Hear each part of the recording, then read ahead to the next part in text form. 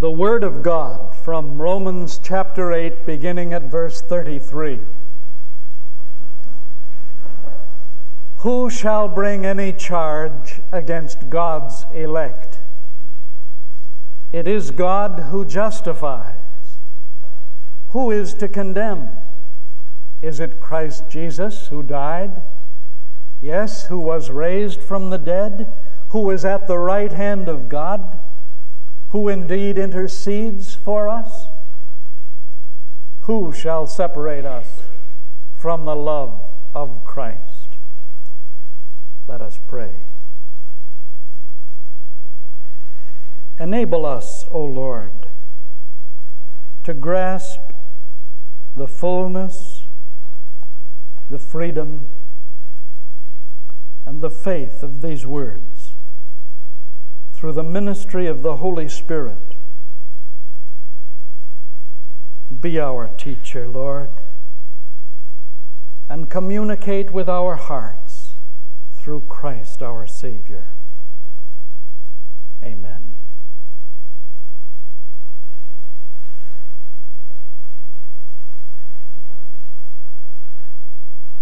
In the gymnasium of the small college where I attended and grew, there was a sign in the locker room that said something I'll never forget. It called on us not to be cheerful losers. I went out of the college with that motto ringing in my ears: don't be a cheerful loser. And over the years, I've wondered whether Christians have not gotten too used to losing. We've become good losers, haven't we? Maybe that's why we haven't attracted more people to our Savior. It's become a way of life, almost a virtue, a matter of humility and faith. But Christ was not a loser at all. We read of him that God highly exalted him and gave him a name which is above every name. Christ was a winner. And every follower of his is also called to be a victor, a winner, not a loser. To be a winner requires a mindset of victory. That's why I'm so glad the choir sang that tremendous anthem. Thanks be unto God who gives us the victory. Winning is an attitude, whether in sports or in life or in faith. How do you get the attitude of winning?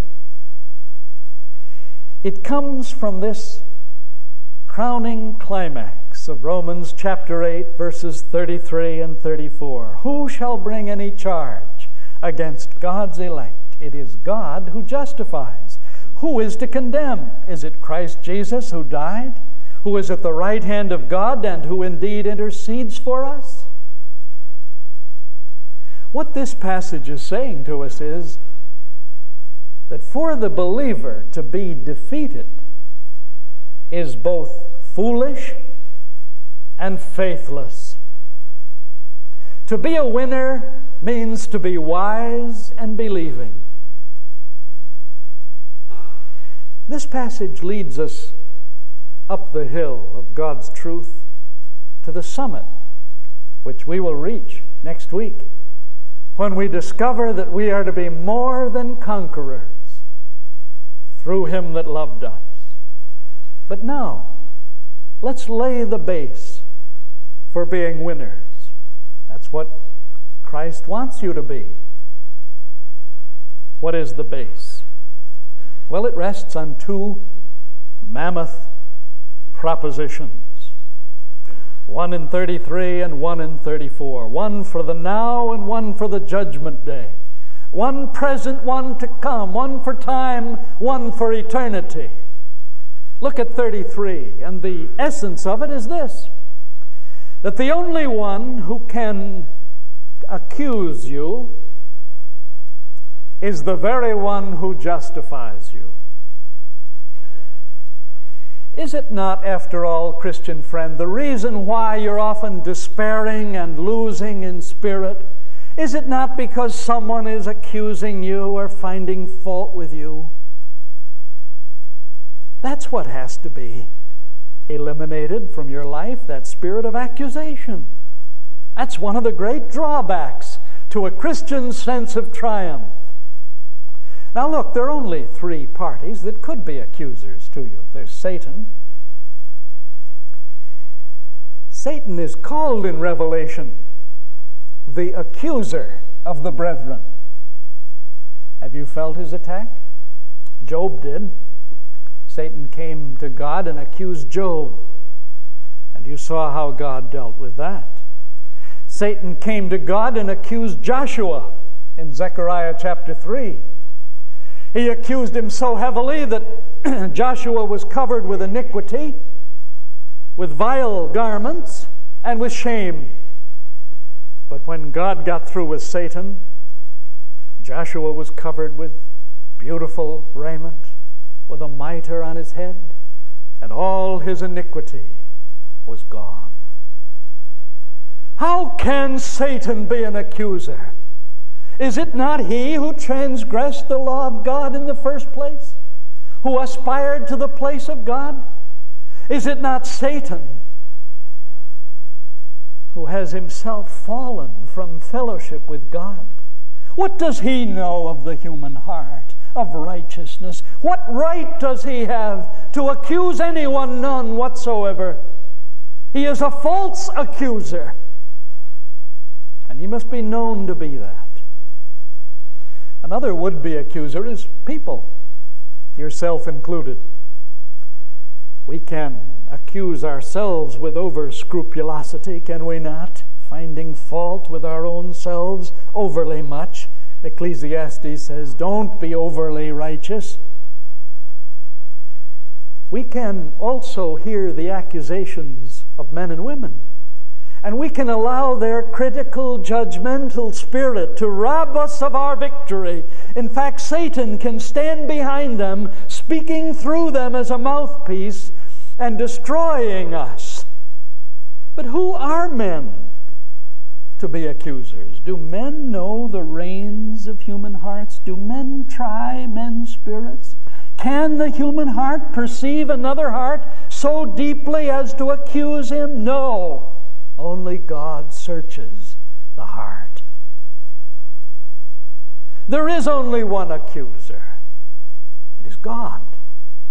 He is the accuser because accusation rests on law. It's a legal term here. And God's relations with men are on the basis of law. Accusations come out of the breaking of the laws of God, and the non-believer will ultimately stand under the judgment of God because he broke the laws of God and there was no sacrifice or penalty paid for his sin. That will be his accusation. So God is the only one who has given law. He gave it meticulously. Every precept of his law rises out of his own inerrant, inspirational activity. The same one who has the sole right to accuse is the one who justified. Who shall bring any charge or accuse God's elect? It is God who justifies. Now you remember from the first 5 chapters of this book what the meaning of justification is. God pronounces a person righteous and holy and attributes his own righteousness and justice to him and treats him as if he is perfect. The action of God in justifying a person is his own. It's not a cooperative action with the person. He does it.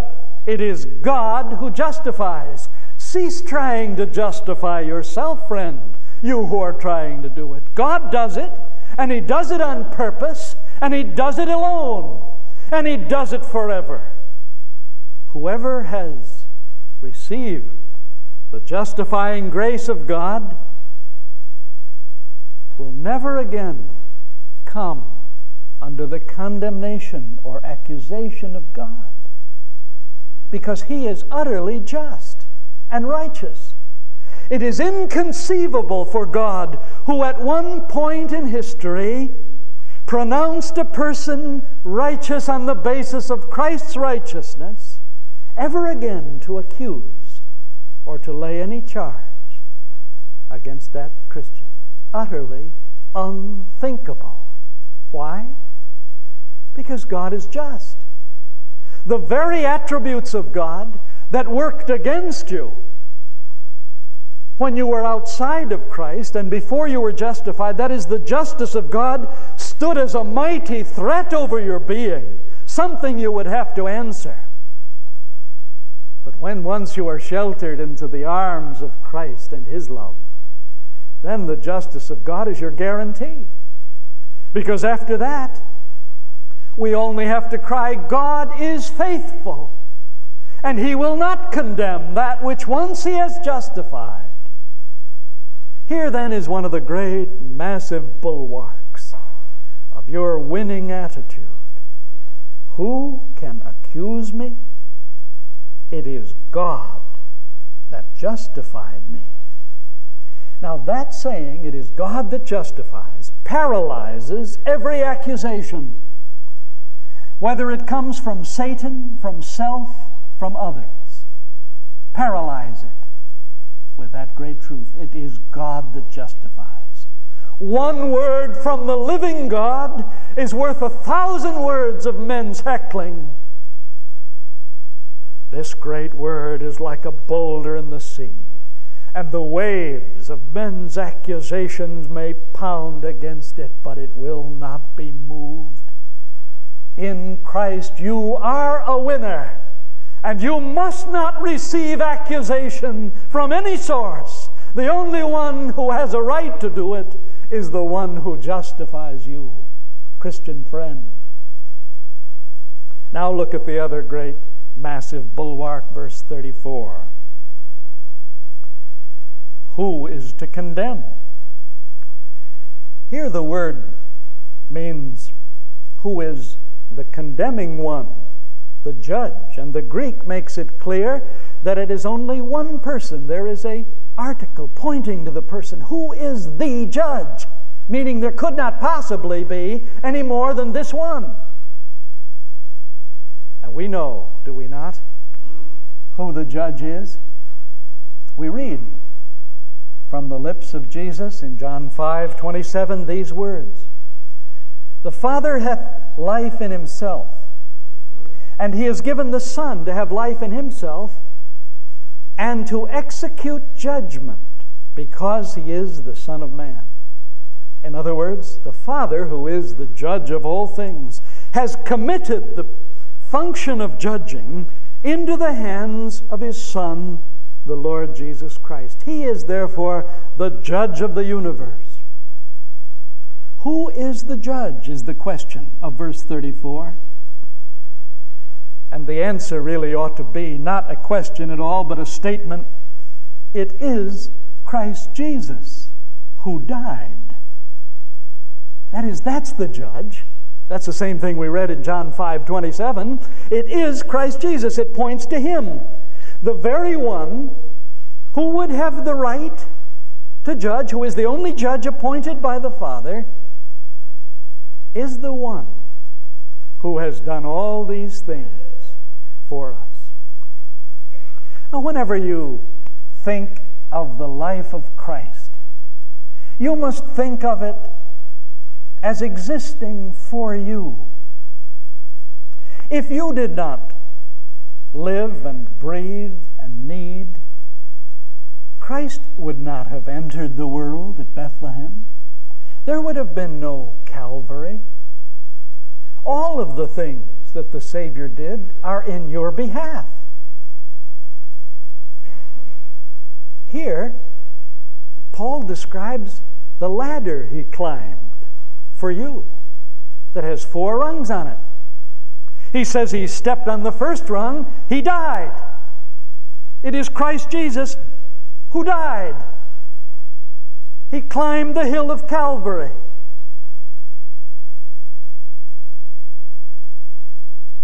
did so, everything became different for us. Life, death, sin, heaven, everything different, because he died. But Paul doesn't leave him as a dead Savior. He goes on to say, who was raised from the dead. And I like it better in the King James, yea, rather raised from the dead, as if he wants to move on beyond the dead Christ to the living Christ. That's where the center of focus is, for Christ is not dead. He is alive and raised from the dead. And when he was raised, that's the second rung of the ascent of Christ up the ladder for you. When he was raised, that meant that all his claims that he had made through his life and his words were all validated as true. That meant that the great sacrifice he had offered to the Father on our behalf for the penalty of our sins and to purchase for us a place in heaven was accepted by God. That meant that our justification before God is complete. In Romans 1:4 we read that by the resurrection of the dead, of Christ from the dead, we are justified. It doesn't mean that our justification came from the resurrection, but that the resurrection validates and publishes it out so that now we can wear our justification as a bulwark over ourselves. We know it is certain because God did not allow him to remain in the grave, but raised him up for us all. No wonder we can be victors, since Christ has done all these things for us. The very one to whom the judgment of us has been committed is the one who climbed the four-rung ladder for us. See the third rung. He is even at the right hand of God. Not a dead Christ, but a living one. Not only a living one, but an enthroned one. At the place of authority, next to the Father, he is there. Place of power. And from that marvelous place, the blessed Son of God administers and governs all things. He is the one who holds the world in his hands and adjusts the events and things and harmonizes them that they would finally come to the ultimate good of all his own people. All things work together for good to those that love God. Only because Christ is seated at the right hand of God can we say that all things are in his hands. Seated he was. And the picture of Christ seated there is a glorious one. That means that he's finished his work. You don't sit down until you're done. When Christ is seated at the right hand of the Father, every sacrifice on our behalf has been completed. All is final and finished. Nothing may be added to what Christ has done. He does not need to rise and offer a new sacrifice for every sinner that repents. Each time you sin and call out for forgiveness as a believer, Christ does not again offer up the sacrifice of blood in your behalf. He is seated at the right hand of God. And he thereby climbs to the fourth rung. He makes intercession for us. He indeed, it says, intercedes. And by that it means that all of the energies of the exalted Christ are engaged for your benefit. He is not there idly watching the world in passive helplessness. But the living, reigning Christ is channeling to you, next to the Father, all of the mercies and graces of heaven, that at your fingertips may be every resource you need. Don't think of Christ as pleading with a reluctant Father to give you that which God does not want to give you. That's not the picture. It is more that the Father sees in Jesus all believers and gives to Christ all that is needed for those believers, and those graces pass through Christ to us, through the head to the body, so that He is there interceding. That is, He is the conduit by which the graces of God flow to the believing life. That's why in Hebrews there is the connection between His ability to save to the uttermost and His living to make intercession. Since He is making intercession, it says He's able to save to the uttermost. And the idea is that a believer who is in need to have wrinkles taken out of his life, sinful things which he would wish to be rid of, applying to Christ, who is now interceding at the right hand of God, may have abundantly and completely and fully access to everything that Christ can offer, so that he may be saved to the very uttermost. It is possible, therefore, and highly desirable, and the will of God, that we who are in Christ should be more and more free of sin and more filled with righteousness as we tap this marvelous channel of the intercession of Christ to us, of the graces and mercies of God needed for victorious, winning life. There then is the other massive bulwark. On these two rest the truth of the winning life. The only one who can accuse you is the one who has justified you. And the only one who can condemn you is the one who is even now living to pour His benefits into you. I ask you, therefore, to make sound reasoning the basis of your triumph in Christ. We don't become winners by psyching ourselves up to be winners, or by simply doing mental gymnastics. Yes, we're a winner, convincing ourselves. No, that's not the point. This triumph of ours rests on reality. God justifies, and Christ is alive, interceding for us. That is the base of Christian victory. I want to make just 3 brief applications of this truth with which we may meditate the rest of this day. The first is, let us be careful as Christians not to accuse, but always to affirm each other. How unwittingly Peter became a mouthpiece of Satan when he accused Jesus, saying, "Master, it shall not be so with you. You won't go to the cross." That was an accusation against Jesus' judgment. And he became an instrument of the devil. You may mean well. You may think you are doing it for the well-being of others. But in fact, when you accuse another, you cannot know his motives. You cannot know what is deep in his heart and why it is he is doing what he is doing.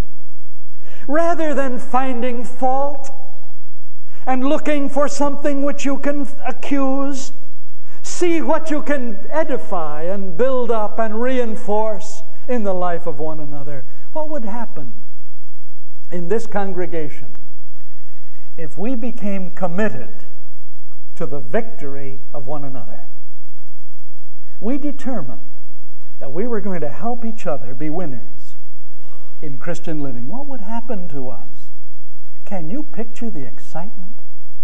If we put away all criticism, fault-finding, accusation, and committed ourselves to the success of one another, this city would take notice of this church. And the second application of these great truths: put some confidence into your faith.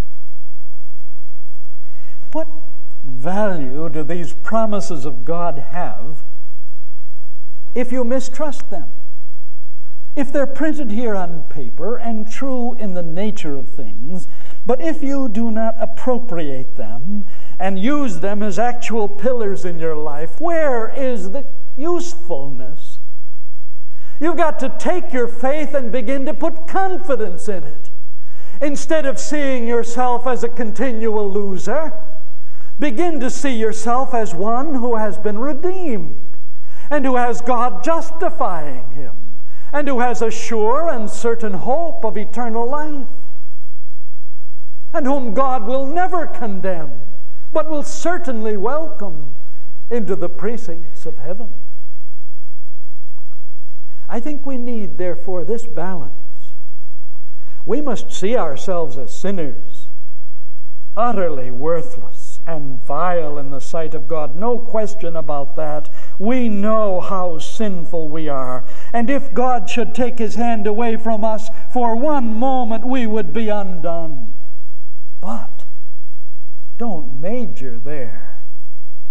The major part of the Christian life is this: yes, I am a worthless sinner, yes, but that's not the last word about me. God in his grace has come and redeemed me. And I am, what is the word in verse 33? Who shall bring any charge against Presbyterians? No. Against those who believe? No. Against God's elect. The point he's trying to make is that there's a sense in which you are beloved of God and precious to him. And do you think of yourself that way? Or do you picture yourself as someone who was signed a card once and therefore you're a Christian? Or you made a decision once and therefore you're a Christian? God wants you to reverse that and say, I am chosen of the Lord, beloved of him, and precious to him. Now you begin to have a winning attitude. Elect of God. That's putting confidence into your faith. And the last application I would suggest is this: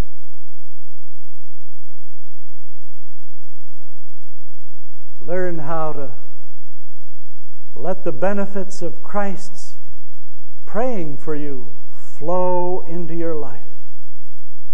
Get into the stream of those benefits. See, he's interceding for you right now. Remember when he interceded for Peter? He said, Peter, I prayed for you that your faith fail not. And he's saying, Mary, I'm praying for you that your patience fail not. George, I'm praying for you that your courage not give out. Mary, Joan, I'm praying for you that your wisdom be increased. The very point of weakness, that place where we are so apt to give in, we know where it is. At that point, Christ is praying. And we need to open up our expectation and be ready to receive the fullness of what Christ is giving. Live in those benefits. Don't hobble along in poverty and weakness and defeat.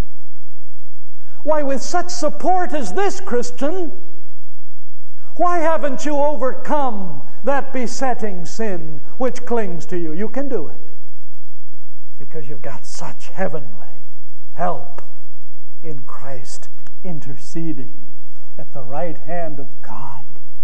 Oh, church, limping along in weakness and impotence, why haven't you gotten up and run? Why have not you made yourself known to the city and the world with such a one interceding for you? Christ has made us victors here and in heaven, forever and today. Take the victory. Live it. Enjoy it. Be a winner for Christ, you that believe. Let us pray.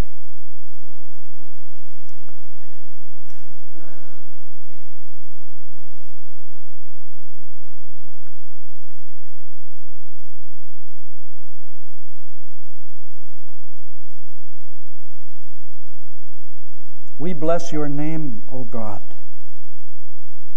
in that you have richly provided all things necessary for our life and godliness. But we are ashamed that we have limped when we ought to have run, that we have been beaten when we ought to have triumphed, that sin has held the day when the Savior wanted to reign. Oh God, forgive. Thank you for these passages that assure us. And give us grace now as we face those hard things, those weak places, those special testings, that we may be more than conquerors through him that loved us.